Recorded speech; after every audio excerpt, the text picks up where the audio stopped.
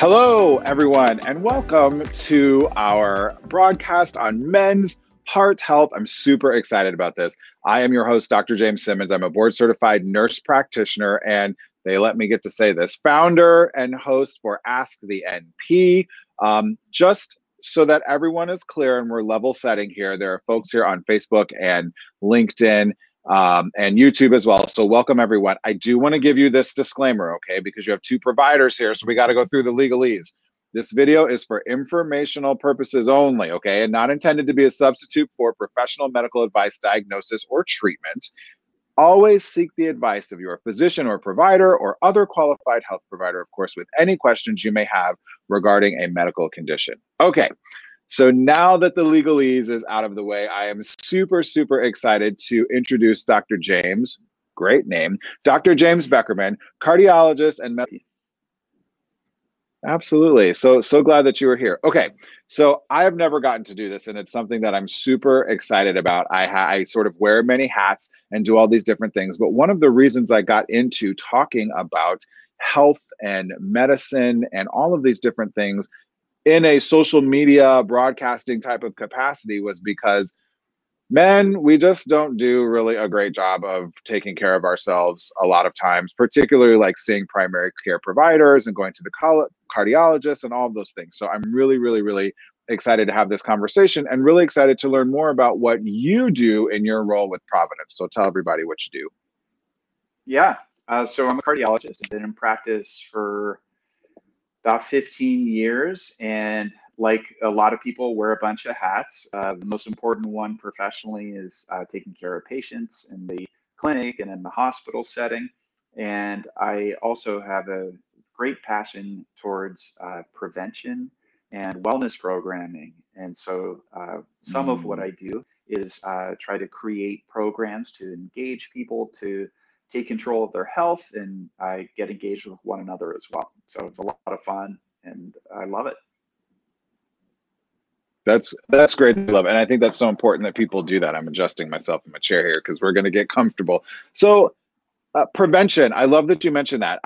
There's a lot that we're going to talk about today, but I think prevention is one of those big things that is not as sexy and glamorous sometimes, but it doesn't get quite the attention. But it's probably the most, as you are a cardiologist, understand, it's like the most important thing you can do, particularly men, for our heart health. So give me your top 5 to 7 habits or preventative things that you would give to folks watching right now for a heart healthy lifestyle. Sure. I mean, I'd say real quick that I like how you mentioned that it's not as sexy or as necessarily initially as intriguing as other aspects of what we do in healthcare. But I often think about it kind of like if you were trying to save money for retirement, it would be really cool if at age 65 you would win the lottery. And that was your strategy, and you just planned that you'd win the lottery at some point. But we all know that that doesn't work quite as well as saving money every week or every month through your 30s, 40s, 50s, and that'll set you up later. So prevention is sort of the 401k of health, whereas the lottery. Ooh, good analogy. Right? Good analogy. So that's great. I love it. So my top 5 to 7 strategies towards preventing heart disease and just being healthy in general. Once again, not rocket science, right? It's eating healthfully. And I really do think that that is specific to the individual person. You know, we talk about what the best diet is, but the truth is it's whatever the best diet is for you that you're going to be able to do long term. And the same goes with exercise. We have our recommendations about how much and what type over the course of a week. And I don't know about you, but it's hard for me to think about, am I up to my 150 minutes of moderate intensity exercise? It's more just about being active in a way that gives you some joy and, you know, maybe gets you around other people. In terms of some other risk factor management ideas, you got to think about high blood pressure. You got to think about diabetes or blood sugar, cholesterol. Don't smoke, and get a good night's sleep. So those are the big ones. Yes.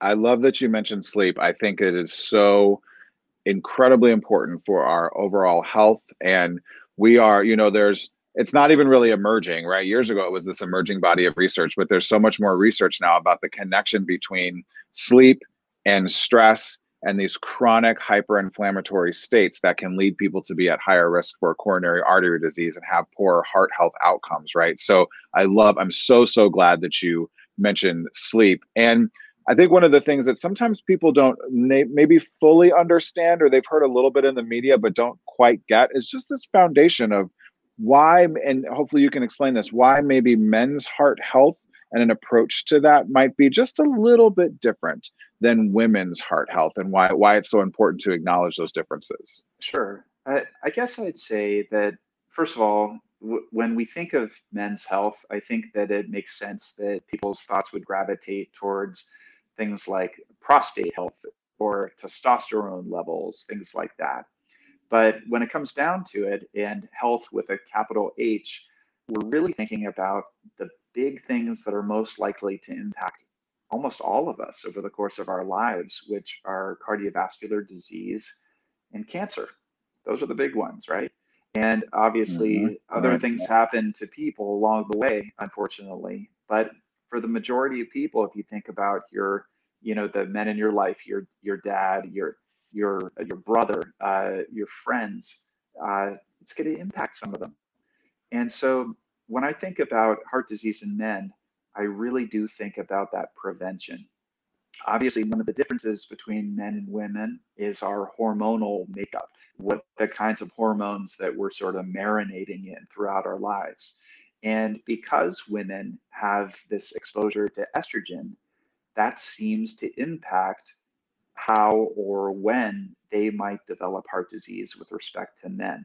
So, a simplified way of thinking about it might be to think that men tend to develop heart disease generally about 10 years earlier than women.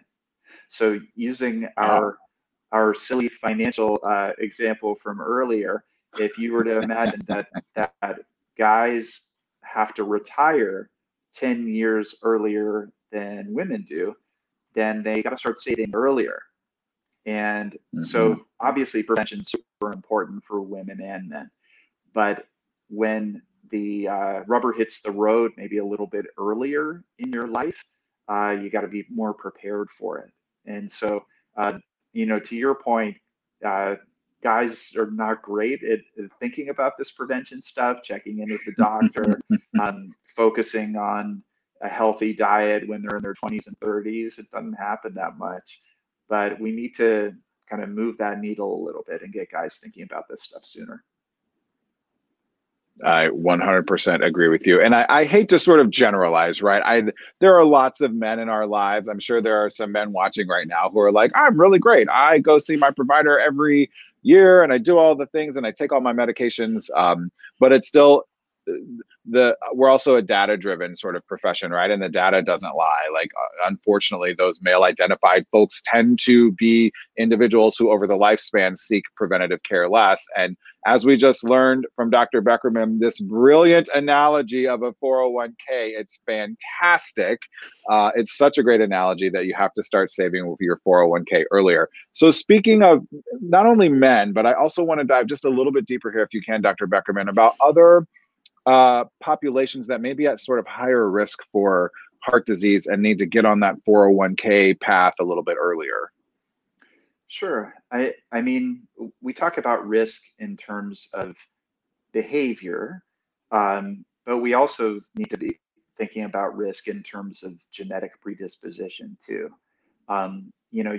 You can choose to eat a healthier diet, you can choose to exercise, but some of us come from long lines of people who've had heart disease at earlier ages, or who, for whatever reason, may have a predisposition towards having abnormal cholesterol or higher blood pressure. So if you're a person that kind of finds yourself in one of those categories, even despite your best efforts, it's really important to start thinking about it a little bit earlier. And, no 25-year-old, 35-year-old, 45-year-old, any 5-year-old wants to take medication for some asymptomatic thing like blood pressure or cholesterol. But there comes a time, probably for all of us at some point, where we have to kind of look at ourselves in the mirror and say, I think that I might benefit from this. And so I think that engaging in those conversations with your healthcare provider and saying, I want to do the diet and exercise thing, but if at some point maybe taking a medication to help prevent something down the line makes sense, I can consider that pretty seriously. I'm one of those people. We have, it's this constant conversation of genetics versus environment, and how there's an interplay of both of them, right? So unfortunately, I have an uncle who died at 44 of what ended up being a massive hemorrhage, but also found out to have coronary artery disease horribly because we have high blood pressure in our family and he didn't manage it. So I've actually been on high blood pressure medications. Are you ready for this? Since I was 17 years old, regardless of my size. And it's something, you're right. You're like, gosh, I'm a young, healthy dude. Why am I taking this medication? I don't want to be doing this. But then you realize the consequences of not doing those things and how you just sort of feel better, even with something like high blood pressure, which, has been called the silent killer for so long. So blood pressure is one of those things you don't normally feel, Dr. Beckerman, but what are some of the symptoms that maybe men or anyone watching can feel if there might be some heart issues going on that they really need to look out for? Sure. The first thing I always try to tell people is, your body better than I do. And so, your aches and pains, your like weird little things that only you know about how your body works.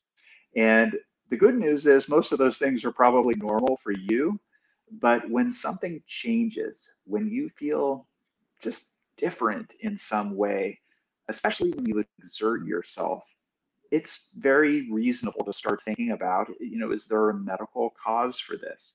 And so in the case of heart disease, we talk about the big things like chest discomfort, shortness of breath, fatigue, and something that people don't think about as much maybe is a change in your exercise or activity capacity. Like I used to be able to do such and such, but now when I try to do it, this doesn't feel right. I'm tired in a way that feels like strange to me. And so obviously heart disease can manifest itself in probably a million different ways from a symptom standpoint. But I think that one takeaway, that I feel different than I think I'm supposed to be feeling, that's really important to take yourself seriously. And if you feel like it rises to the level where, yeah, maybe I need to talk to somebody about it, seek somebody out. I like that. And the permission to seek somebody out, right? Like I'm feeling different than I did before. I don't know what it is. Like y'all don't need to know how to diagnose. That's like our job, right? But knowing your body better than we do. And it's a team effort to sort of figure that out. You mentioned exercise a couple of times. Obviously, we all know we need to be doing this. It's very important to be active. But I think what is a limiting factor for a lot of people is they instantaneously think, kind of like you said before, all right, I need to be working out 5 days a week. I have to do an hour of cardio and an hour of lifting weights, and then I have to go do yoga and all these things. Like, what do you say to people who don't have a routine right now, and what are just some simple things that they can do to get started? Yeah, it can be hard for a lot of people, right? And I think that even probably for us, I'm assuming that you are pretty active. I am too, but there probably have been times in your life where you weren't, and you think to yourself, what did it take for me to kind of get into this habit? And I'm going to go back to that financial thing again. So when you put money into your double down. account, when you put money into your retirement account, you don't literally take out a checkbook at the end of the week and write my retirement account on a check and then mail it somewhere. You automate that, right? You have some system that you use to put money away, whether it's something with your bank, something with maybe you have a retirement account through work. But people who automate things and don't have to think about them every single time generally are able to maintain the behavior. And so when it comes to exercise, is it possible to do that? Now, I think it is. And I think that one of the ways to do it is by establishing a routine, right? You brush your teeth every morning and every night. There's certain things you do every day I'm kidding. without trying to, decide to do it. It's because you just set your life up in a way that you can automate it. And so I think that one of the Mm-hmm. best pieces of advice for somebody who wants to get into exercise is to think of your exercise time like an appointment that you can't miss. And for some people, that could be early in the day. That's what works for me. Other people, it's later in the day. If you're lucky, it's in the middle of your day. But sticking to some kind of schedule that makes sense in your own crazy life, I think, is the first step. And once you've kind of locked in that period of time in your day, then what you do to fill it, that's the easier part, in my opinion. But it's more just Mm-hmm. committing that, okay, it's 6:30 in the morning. I got a half hour coming up and I got no other commitments. Here I go. So that's where I'd start. And I think the rest is the fun part where you get to decide what you do. Right. And what those activities are. And I think, you know, we this is such amazing advice, Dr. Beckerman. Thank you. And one of the things I'll just add on to that is I think that layer of understanding that that appointment with yourself is the most valuable appointment.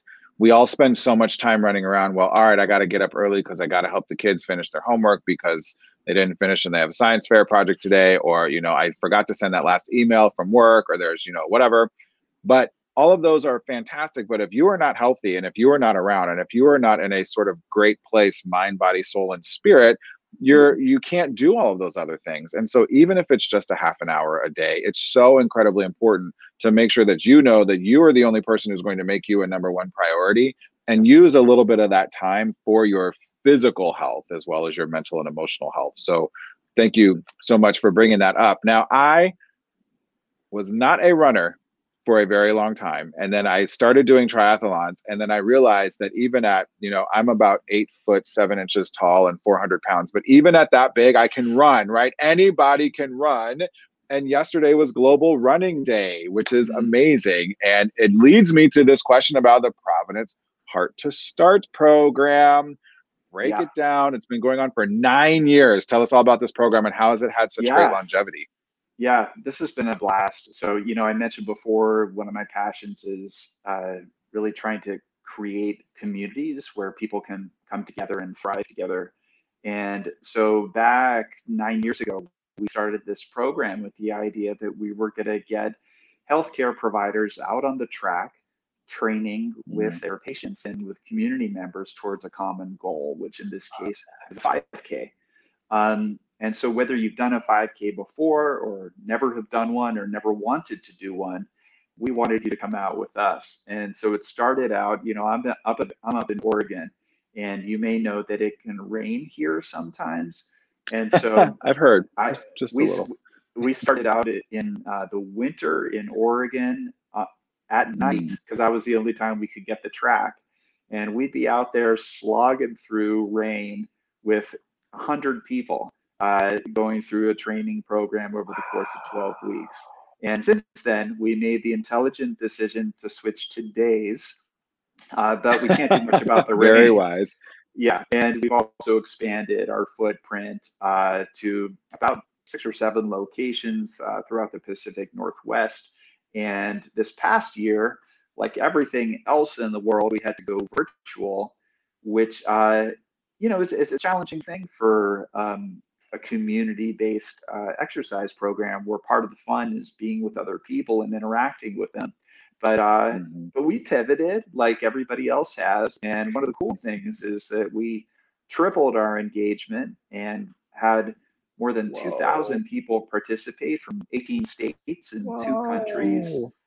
So it's cool, right? I mean, one of the things that I think we've all been amazed by is just the power of this kind of technology for bringing people together. And so Mhm. it turns out you can do that in the exercise and activity space too. So that's been a blast. Wow. I get so many people, and that it expanded during COVID, right? During this having to Yeah. do it virtually. That is awesome. Any plans to be able to start bringing some of them back in person at all?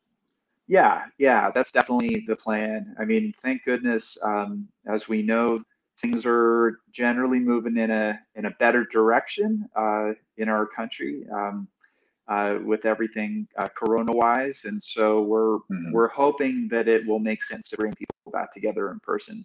But what I'm psyched about is I think that for a lot of things, it'll retain that kind of hybrid model because we realize that there's an opportunity to reach a lot of people. And so if we can do that while also having a more kind of intimate in-person experience, we want to do both. And so I think we're going to be seeing that trend a lot.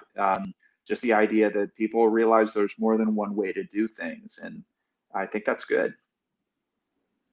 Awesome. There is more than one way to do things. And by the way, if you're joining us late, you're just tuning in, or you're watching this on a replay and you're just tuning in, my name is Dr. James Simmons. I'm a nurse practitioner, and the other handsome gentleman on the screen here with me is Dr. James Beckerman, cardiologist and medical director for clinical programs and strategy, prevention, and wellness at Providence Heart Institute. And we're so glad you were watching. We're talking about overall heart health as well as men's heart health specifically. And I mentioned stress earlier and how important sleep and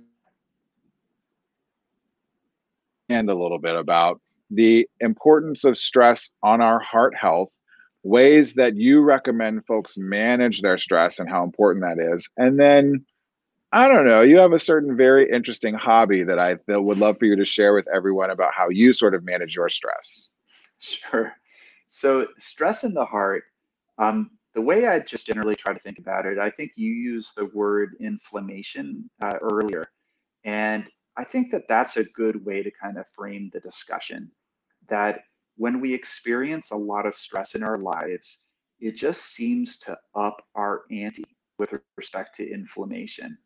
And there's certain hormones that are involved. Cortisol is one of them. There's a lot of biochemical stuff that I left back in medical school a million years ago. But what it comes down Right. to is when we kind of bathe our bodies in these stress hormones, it's not good for us. It's not good for our hearts. It's not good for our cancer risk. And the other thing that stress can do, it can make us behave badly because sometimes Mm. when we experience stress, we look for the easy way out to reduce our stress. And for some Uh-huh. people, that can be unhealthy eating. It can be drinking too much alcohol and other things. And so, stress in general, not great for the heart. And so I guess the question comes, what do you do to deal with that? How do you deal with stress in your own lives? And, like diet, like exercise, like anything lifestyle oriented, it's, you do you. You got to do it in the right way for you. And so Mhm. one of my weird ways of managing stress or just having a good time, I mentioned I Mhm. live in the Pacific Northwest. And so an obvious hobby for me would be to be a chainsaw carver, right? And so, Of course, yeah, obviously. obviously. And so Right. I'm not only a cardiologist, but I'm a Don't do carviologist. it. Yeah, I had to. And and so yeah, for a few years I've been I don't know, I get salvaged wood from neighbors and friends and the side of the road, and I got a bunch of chainsaws and I turn it into something that I like and hopefully other people like too. And so that's Mhm. been an incredibly fun hobby and side gig, especially during pandemic. Nothing like Yeah. everybody sheltering in place and your neighbors running a chainsaw all day. So I I'm use sure. an electric one, but still, Oh, okay. Oh, they yeah, have electric chainsaws? That's awesome. yeah. Who knew? And I wear ear protection. I don't know if anybody else is wearing it, but let's hope. You also apparently have a budding career as a stand-up comedian because Yeah, you are not only a cardiologist but a carviologist. Wow, that's really good. apologies. We have a yeah, all of them, right? We have a couple more questions to get to, of course, but I wanted to let folks know here we've got about 4.5, 5 minutes left. If you have any questions, particularly if you're on Facebook. If you put them in the comments, we'll try to get those questions out here in the next couple of minutes. We do have one question from Facebook already, Doc. We're going to back up just a little bit about the Heart to Start program. Can anyone be involved in Heart to Start, or is it just Providence employees? Anybody can participate, absolutely. And so I encourage people to check out hearttostart.org. And by heading to that URL, you can find out information about our next program. And it's free. And you can register and get involved. Love to have you. Excellent. Very, very good. So one of the things that I've kind of avoided a little bit, not on purpose, but just it's actually a larger question than we have 3 minutes to answer with. But we talked a lot about exercise, managing stress. There's another component to that, right? The things we put in our mouth, and they're all three tied together. So give us just real briefly kind of your top tips and recommendations in terms of nutrition, which is obviously so critically important for heart health. Yes. Well, I mentioned at the beginning that it has to be sustainable, right? I'm not a fan of people getting into 30-day or 60-day fad diets, where they basically do something really intensely. And then at the end of that period of time, when they go back to their old behaviors, they're surprised when things go back to what they were before they started the whole thing.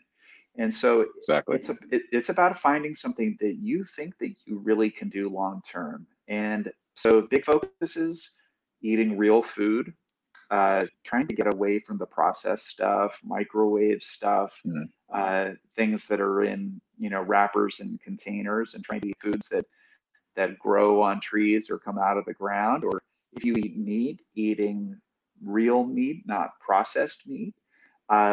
Those are some of the big things. And then there's that whole carbohydrate thing, right? We've heard so much more about that in the past few years. And I think we do realize that people who eat more carbs are going to find themselves at higher risk for blood sugar problems, cholesterol problems, heart problems. And so putting a little bit of a break on that, and that's not just sweet foods, but it's also just those silly carbs that you don't need, but you kind of have anyway. So trying to be mindful, be intentional about it, but not crazy about it. That's the key. Yeah, I love that. That's fantastic. Because sometimes it's hard too. Like we're, working in hospitals or healthcare settings, a lot of times there's lots of food around, and it has to be shelf stable food that won't go bad. And so there's that package of crackers that are sitting out in the break room or whatever, and you just walk by and you grab 2 of them. Well, if you do that every day, those crackers really adds up, and those are those kinds of carbs that Dr. Beckerman mentioned. Real quick here in our last sort of minute or two, I just wanted to give you an opportunity to kind of toot your own horn and toot Providence's horn a little bit, as we should, right? Tell us, for those folks watching who may not be familiar, about what do you say makes the Providence Heart Institute unique and sort of special, obviously for your patients. Yeah. I've worked here for about 15 years, and I'm lucky to say it's my only job I've ever had, really. And the reason why I've stayed, honestly, is just for the true caliber of the people that I get to work with every day. And, everybody thinks that they, especially in healthcare, thinks they work with good people. I hope they do. But what you really see as a healthcare provider, you see how your partners, your colleagues engage with people, how they really care for people, how they use evidence-based medicine, how they use their own passion and compassion to serve the patients they care for. And that's huge. And even though we might want to think we should take that for granted, and isn't it like that everywhere? All I know is it's like that where I work. And so I'm really proud to be part of a team that delivers that kind of care to people. That's the special thing. Awesome. It really does come down to the people, right? And clearly you are an excellent person at what you do and taking care of everyone in the Providence family. Dr. Beckerman, thank you so much for taking some time with us today on one of Providence's, I love these Facebook, YouTube, LinkedIn Lives. They're great. It's like a little half hour over your lunch. You get to eat, you get to learn something. So thank you so much for joining us today. And of course, everyone listening and watching and sending in your questions. Of course, if you are looking for a medical provider or medical information, please visit providence.org. You can also follow Dr. Beckerman on Twitter at James Beckerman, and you can follow me on Instagram or Twitter at AskTheNP. And of course, make sure you follow Providence on social media and on Twitter under Providence Health System, on Instagram as well, Facebook and LinkedIn too, of course. Thank you so much, everyone. Hope you're having a fantastic day. Thank you again, Dr. Beckerman, and we will talk to you all soon.